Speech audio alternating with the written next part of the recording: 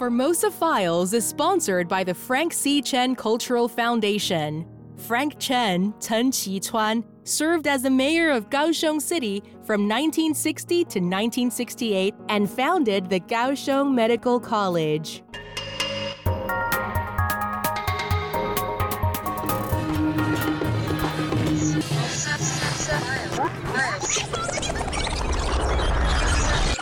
Formosa Files. You're listening to Formosa Files. I'm John Ross, and I'm talking to Chris Stowers, an Englishman based in Taiwan. He's a photographer and writer. You've probably heard him on our Free China Junk story. That was a three-parter. We told the story of a junk sailing across the Pacific in 1955, and we also talked about Chris's own voyage in a traditional sailing craft. That was back in 1988. So that was the start of your photography career. Oh, I didn't know it at the time. I just had a couple of rolls of slide film, which at the time that was the only film that you could take and present to a magazine. They wouldn't accept negatives, frequently even black and white they didn't want then. So this color slide film. I'd had a great adventure. I went to a magazine in Singapore and I thought I'd try my luck.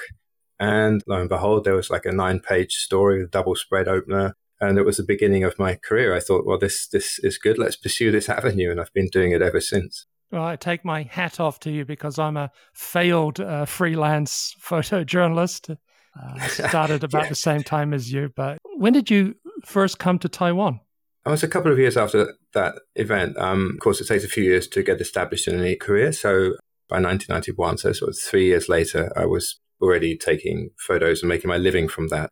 And I came over for a magazine called Asia Week in Hong Kong. Probably you'll remember them. They closed down back in 2001, but they were really good for a while. Yes. And yeah, there was the National Day celebration or parade, military parade was going ahead, which in those days was a really big thing. It still had tanks trundling down the street, destroying the tarmac, and a very heavy military presence to stop the people getting too close to, barricades on the streets everywhere.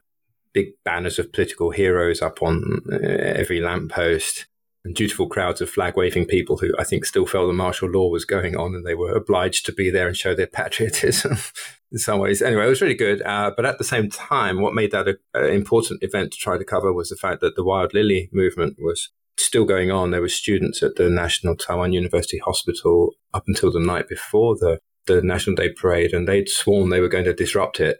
In the end, they were moved on to the National Taiwan University entrance and held a protest there, and any conflagration was avoided. But the press were gathered thinking, this could be another, Tiananmen Square or something, because only 2 years before that, look at what had happened in Beijing when tanks were on the streets and students were on the streets. Of course, this being Taiwan, that didn't happen.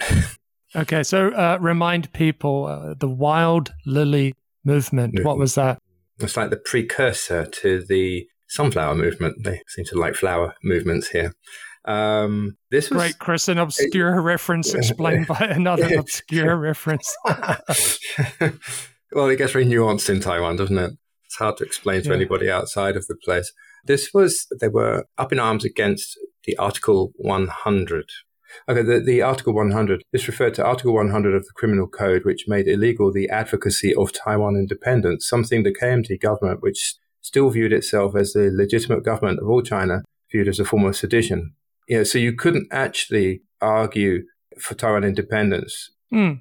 So that shows how things have changed since then. So you were here for the Wild Lily protest, 1991. 1991. It had been going on since 90, but it was the showdown. So martial law ended in 87, but it was quite a slow process for all these laws to be overturned and freedoms to come in. I think you encountered a strange rule coming here to Taiwan. Yes, this was after 91. I just popped back for, I forget what, a quick shoot. And I came in for a day, shot, went back the next day. And leaving from the airport, they said, you can't get on this flight. You're not allowed to leave yet. Why? Here's my ticket. I'm trying to get out. I'm not coming in. Let me go. So, no, you have to stay for for 3 days. Anyone coming into the country has to stay for 3 days before they can leave again. I've no idea. That's a classic. I've heard of overstaying your visa, but not understaying. Yeah, it must have been close to the end of all these things, because in the end I was able to persist and throw my fake press card around and argue, and they gave in and let me on the flight, saying don't do it again, sort of thing. And the next time I tried, they'd overturned that rule, but it was very weird. Well, you got a story out of it. Well, yes. Yeah, indeed, yeah. I first arrived in Taiwan 1993, a brief trip. My enduring memory from that was perhaps the difficulty of finding coffee and also how expensive it was. Yeah, you forget today there's coffee shops on every corner, right? And in between. Mm-hmm. But back then, it was just the expensive hotels had maybe some really expensive Japanese filter-style coffee, or there was no Starbucks. Nothing like that. McDonald's as well was the only other place to get coffee, but very watery, horrible stuff, if I remember correctly. I'm not sure that's right. Even the McDonald's? Well, in 93, there were McDonald's here. I know some towns, like Taidong, didn't have a McDonald's until maybe the year 2000 or something. But the big cities had McDonald's coffee. My memories are a bit hazy, perhaps distracted by images of women riding side saddle on scooters. Something else I recall. All right. No, focus, John, focus. So eventually you came to Taiwan to live here as your base. Sure. It's not the immediate choice. I'd been living happily in Hong Kong for a decade before then. And that was perfect for traveling around because you've got embassies from every foreign country. You've got direct air flights to many places. It makes a lot of sense there. Or Singapore could be a good base. Bangkok, maybe. Taiwan, not many people were doing that, but of course you have to remember the dates. That was like around 96, and a year after that was going to be the Hong Kong handover. And at that time, we didn't really know if even journalists would be allowed to stay on in Hong Kong after the Chinese had taken the place. It was actually a real concern. But at the same time, things were happening here. You had the 1996 election. The progressive role of history was coming along, and what had started with like movements like the Kaohsiung incident and the Wild Lilies movement had steamrolled into allowing free and fair elections taking place for the first time. And this was a huge story. People forget how big that story was. I think it's like the first time in 5,000 years of Chinese culture that any Chinese community held a direct election. There's some stunning statistic like that out there. So it was a big thing. And that helped tip the balance. And I thought, I might as well just move here. And it's worked out relatively well as a base. A few jobs I've probably missed because I couldn't get to a place quick enough, having to deal with 2 different flights instead of direct flights. Right. So some of our listeners have probably seen your photographs. You worked for Asia Week. That much missed publication set up after the Vietnam War by Michael O'Neill, and it never made a profit in all its 25 years of life, but it was a good springboard for lots of young, hopeful, wandering photographers and writers who got their careers started there. You also provided photographs for Insight Taiwan. Insight Guides. That's Insight Guides. UK-based guidebook company. They're a bit different from Rough Guides and Lonely Planet. They're actually photo-led. So the photos are the main thing people buy them for, I think. And they have a lot of space for big double-page glossy shots, really nice paper. So I did their Taiwan one and their Taipei City Guide. That was a brand new book, actually, that one. The Taiwan book had been around for a long time. I just updated it. Yeah, the first one was probably back in about 1984, written by Daniel Reed. More recently, last year, actually, you provided photographs for a book called Discovering Taipei on Foot. Oh, on foot, yeah. Well, that was more of a labor of love with myself and a friend, Scott Weaver, who we'd collaborated to do a series of stories about individual walking tours. And then we thought, had this great idea, or Scott did, let's put it together into a book and extend it a little bit. So we managed to get about, I think it was 9 walking tours together. Most of them in Taipei and a few of them out towards Geelong and other parts of northern Taiwan. A nice historical focus, suitable for Formosa Files. You kick off with a chapter on Taipei's old walled city. What can we see today? Well, it was a short-lived wall. You can see some remnants of it, mostly up by the post office and the Baymen, the North Gate. They've preserved that area quite well. You have the East Gate, of course, which is near Chiang Kai-shek Memorial Park or Liberty Square. And you have the South Gate down by the immigration office. And there's also another, like a small South Gate, Xiaonanmen, that was put in just to appease some local traders who wanted their own gap through the wall and didn't want to go through some rival clan's area to get to their southern gate. And then the West Gate, of course, is Ximen, and it's not there any longer. But if you look very carefully, there is actually a very, very small statue of the gate near a bunch of department stores just across the busy junction at the main hub of Ximending. So there is a memorial for it there, but the actual gate, which is a beautiful one actually, is long gone. You have a chapter on Danshui. Yes. That's quite a history-packed walk you have there. Lots of nice old buildings. Well, you see, Scott, who did the writing, he likes history, but I have my favourite areas too, so I'd have some ability to sway where we went, and I happened to be living in Danshui at the time. So yeah, and I always found myself wandering up and down the little alleys and back streets and steep hills of Danshui and falling in love with the variety of architecture there. So this went from like the British embassy that used to be there, or consulate, to Fort San Domingo. There's some Japanese era buildings there. It's like old wooden Japanese houses still existing.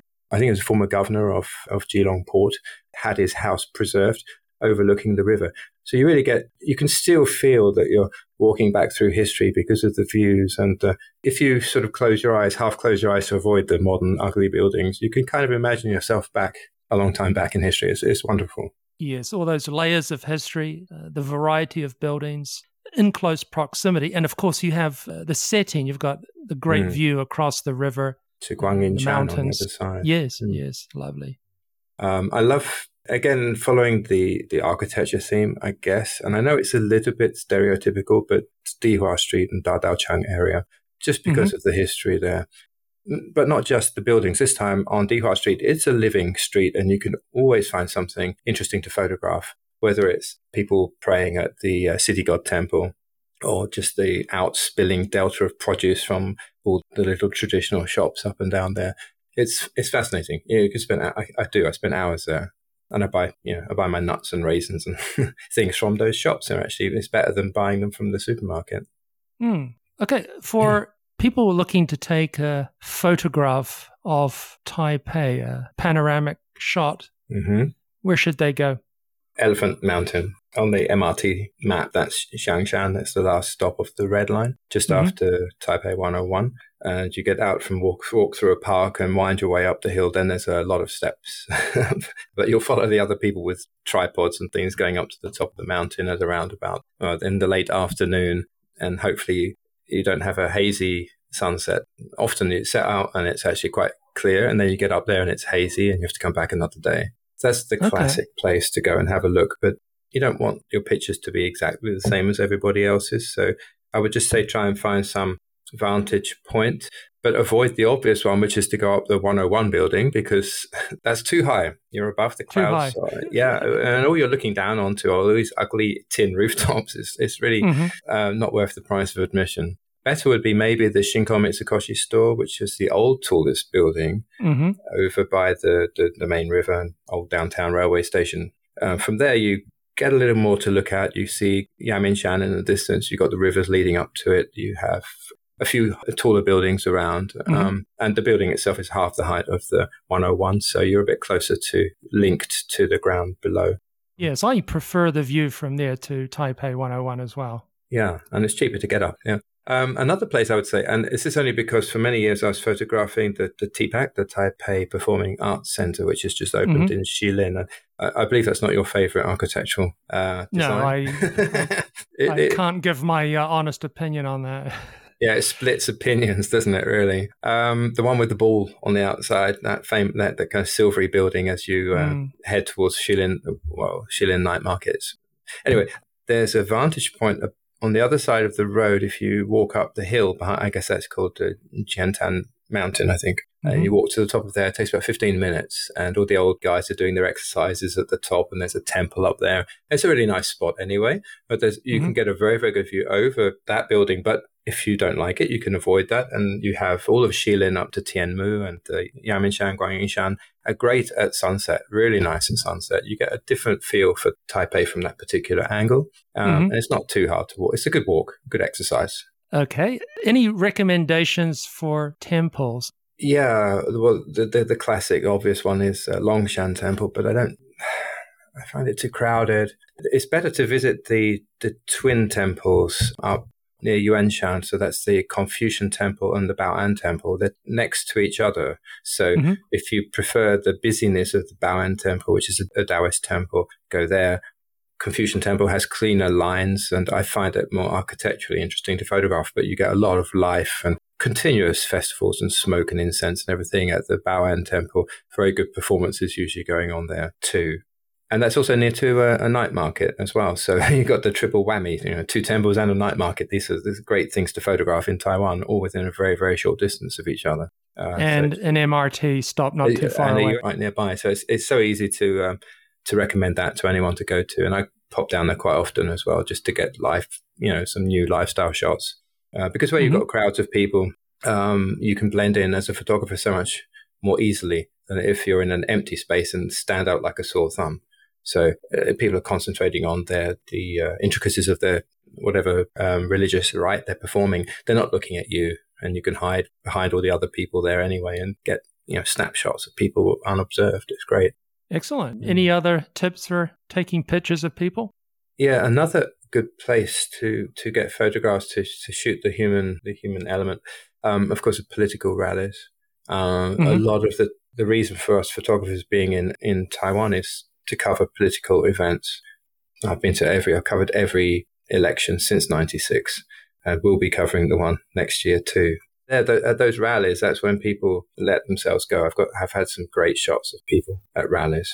I think it's because if you single somebody out, they get very self-conscious. And in this society, which is not an individualist society, it's a society where people do things in groups and are happy doing things in groups. It's not like the West where we like to be left alone so much. So when people are in a big crowd, they don't feel that you're photographing them so much. They're just a part of the bigger movement. And then they're much more willing to be moved by the emotions of the moment and let it out as well. But if you try to isolate that person later on, you'll just get a very shy sort of, I can understand it completely. I'm a little bit like that myself, actually. I hate anyone pointing a camera at me. Unfortunately, it's my job, so I have to point my camera at other people. But I try and make it as easy as possible. And if they're in a crowd, they feel happy, great. Are there any festivals here you would recommend as being especially photogenic? Yeah, the trouble is narrowing them down, John, really. There are so many. Like you've got the Dajia pilgrimage, for example. That's a big one. You always get good shots there. The one that sticks in my mind, and I think it's because it was the closest to being like back in a battlefield or something, was the Yuanshui firework festival. And that's down near your part of the world, isn't it? Down near Taiwan. That's right. And this is the one where like some local guys held up on a chair and people firing fireworks at him, and then they start firing them at everybody else in the crowd. And you can only really go there wearing a crash helmet with a thick scarf around your neck and some old jacket that it doesn't matter if you get burnt from fireworks hitting you and fizzing away. And it really gives you this feel of kind of urban warfare or something. But it's actually a festival, apparently. And they say they're not going to target you, but I think a few people try and get sneaky shots off at the foreigner with the camera just to see if they hit you or not. Yeah, so it's down the road from my place, but I've never been. I figure it's not best for someone who's already lost one eye to. Oh, yeah.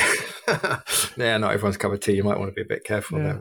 But that's just memorable. There's a few of those ones where people are firing fireworks at close range at each other. There's one down in Taidong as well. That's quite similar. One guy carried on a palanquin with only palm leaves to cover his face or his other parts of his body from the worst exploding incoming rockets and things. Yeah, they do things in a wild manner here when they get into it in Taiwan. They could be so calm the rest of the time, but put on a festival and things get very good. Excellent. Photographers out there will not forgive me if I don't ask you what your equipment is. So you got to tell me some names. Oh, my God. Well, okay. I think with photography, you tend to start with one camera, the one you had when you were young, and then because you buy lenses for it, you're sort of stuck into staying with that system forever. So for me, My first professional camera was a Nikon, or Nikon if you're an American. And now I'm still using a much later generation Nikon. Not the latest, unfortunately. I can't afford that. I've got two very bashed up Nikon D800s. Very D800, reluctantly, okay. D800 digital cameras. So I've been using digital. I was very late on board the digital trends. So I was forced kicking and screaming into the modern era, like with many things, about 2006. I remember actually I was still shooting film up until then. In fact, I was in a temple once in Vietnam photographing a guidebook. And I looked around and the temple was full of tourists. And I was the only person there shooting with a film camera. The professional was on film, and all the tourists, everybody else had digital cameras, way more advanced than mine. And after that, I think the guidebook stopped accepting slides anyway, so I had to go to shoot digital, but I didn't like it. It's not the same. Chris, can you say something about the quality of light in Taiwan? Light in Taiwan is generally it's a problem. It's quite hazy. A lot of the time, this is this sort of subtropical, it's the humidity. That's what does it. So you think you're going to have a good clear sunset or sunrise, and it's ruined because things are just muggy and foggy and not as clear as you'd like them to be. And there are some filters you can use to kind of get rid of some of that post-production, but it's not as good as having a just nice clear day. So if I go to Japan, for example, a temperate climate, I'm stunned by the clarity of the light there. And it's just, oh God, I wish Taiwan could be like that. But on the occasional day when you get that good light, usually before a typhoon's pushing in, it brings a high pressure front. That's when I'll go out and shoot all the buildings again, because it pushes the humidity away and you suddenly realize why it is you suffer and live in Taiwan just for those few days when it's really beautiful. Of course. Also, twilight here is quite short, that sort of magical time where artificial light and natural light's balanced. That's right. Yeah, that magical time, that's when it's actually best to photograph most things in Taiwan, unfortunately. You only get one time, say 15, 20 minutes in a day, which is the prime period in which to photograph almost anything. And I say that a bit tongue-in-cheek because I'm not a fan of the general architecture, residential architecture in Taiwan. You've got beautiful scenery that would look so stunning were it populated by French or Italian houses, anything other than these concrete monstrosities. However, that changes at nighttime when those are obscured a bit on the periphery by darkness, and you focus in on what's lit up by either natural sort of resonant sunlight or street lamps as they start coming on, and trails of traffic going through with the long exposure. Always bring a tripod with you when you're photographing in Taiwan. I know it's a bit of a burden to carry around, but you will miss it if you don't have it. Mainly because a lot of the shooting you'll do will be at nighttime or in the evening when the light's a bit low. Okay. So getting out of Taipei, do you have any favorite areas? Escape from Taipei. From Taipei? Yeah, well, we're all stuck in Taipei because that's where mostly the work is, and assignments tend to always be Taipei-centric. So I relish any opportunity to get out of the capital. I cycle a lot, so the East Coast is quite nice for that. Again, stereotypical. I prefer the mountains, honestly. To photograph, though, small cities are good. Taidong, I like. And then the islands. I absolutely adore Matsu and Jinmen Islands, and they are fantastic to photograph in. Actually, especially Jinmen. The architecture in Jinmen is great, and the atmosphere is very different from mainland Taiwan. It's like going back in time. I love them too. Magnificent architecture on Jinmen. And the Matsu Islands, you have the beautiful indented coastline, as opposed to the incredibly boring, straight, almost always straight coastline of Taiwan. Right. Oh, the indented coastline, the beloved of smugglers, cigarette smugglers of Matsu. They used to smuggle cigarettes across, didn't they, from mainland China. Oh, also, in those two islands, of course, you have the added element of the military presence, which, it's a crumbling former military Cold War presence. There are hardly any troops there these days, but you get this feeling of what the former front line was like, which you don't in mainland Taiwan. You're far away from that the giant panda in the room. Penghu's great in its own, if it's in its own way, if you like shooting water sports or partaking of them. The other really beautiful ones, very difficult to get to, of course, not so difficult, but you can get stuck there if the weather's bad, is the Lanyu, it's an orchid island. And I have to qualify that by saying I was only there about 25 years ago, so it could have changed a bit. It might be more developed now, but it was wonderful when I went there. And you felt so cut off. It was like being almost in the Philippines or something. It was as close as you could get to traveling away from Taiwan but still being in Taiwan. Well, speaking of traveling away from Taiwan, you use this place pretty much as a base. You travel a lot. You do a lot of work overseas. Yeah, up until the pandemic, I was hardly here, really. I mean, I'd been here for 25 or so years, but the vast majority of my work was overseas in India, Indonesia, all the other countries in Asia, apart from North Korea and Bhutan. So I've got to go to those two at some point, tick them off the list. So when I would come back to Taiwan, there would always be this sense of great relief. It's like, oh, I can leave my bag without it being stolen, and could just rest up for a while and enjoy the friendliness of the people. No one's going to be shooting at me here. No one's going to be trying to rip me off. It's R&R, rest and recuperation, to come back to Taiwan and then just plan the next trip or be sent on the next assignment somewhere. But the pandemic changed that. I had to focus on Taiwan. And I got to travel around within Taiwan instead because I could go nowhere else. And I had a quickly growing appreciation for all this place has to offer. I mean, it really is. If you know other parts of the world, it's one of the best places to be in right now. I would really not want to be anywhere else, quite frankly. So you have to thank the pandemic. Oh, yes. Yeah, it destroyed my career. Forget about income, but it was a nice way to be forced to see Taiwan and appreciate it more. It's good to do that at a certain time in your life. You've got to slow down a bit. I mean, there was a period in there for like 15 years where I was in no country for longer than 7 weeks at a time. I mean, I was just continuously on the move. But it would always be nice to come back here, and used to time it so I'd be here for the significant events like the Double 10 celebration and anything that was going on, big festivals. I'd try and make it back and be here for those. Yes, it was a good choice all those years ago. I now realize. Yeah, I feel the same way. So, Chris, it's been great chatting with you. Now, that book, Discovering Taipei on Foot, where can people buy it? As far as I know, we're not in any shops. This was a self-funded project. So it's on Amazon. I guess if you just type in the title or also the author's name, Scott, which is Scott, Weaver, Weaver. And that with the book's title, and you'll get to the page. And for your work? Well, likewise, my name, or just chrisstowers.com. You get to the website, and we'll give you much more of an idea of the stuff I do. Yeah, we'll put links up on our website so people can. Oh, thanks, John. And also your documentaries. Good fun. Matsu and the Raknus Selu Trail. Thank you, helping me out there with that name. Can you just say it again? Raknus? Oh, yeah, the Raknus Selu Trail.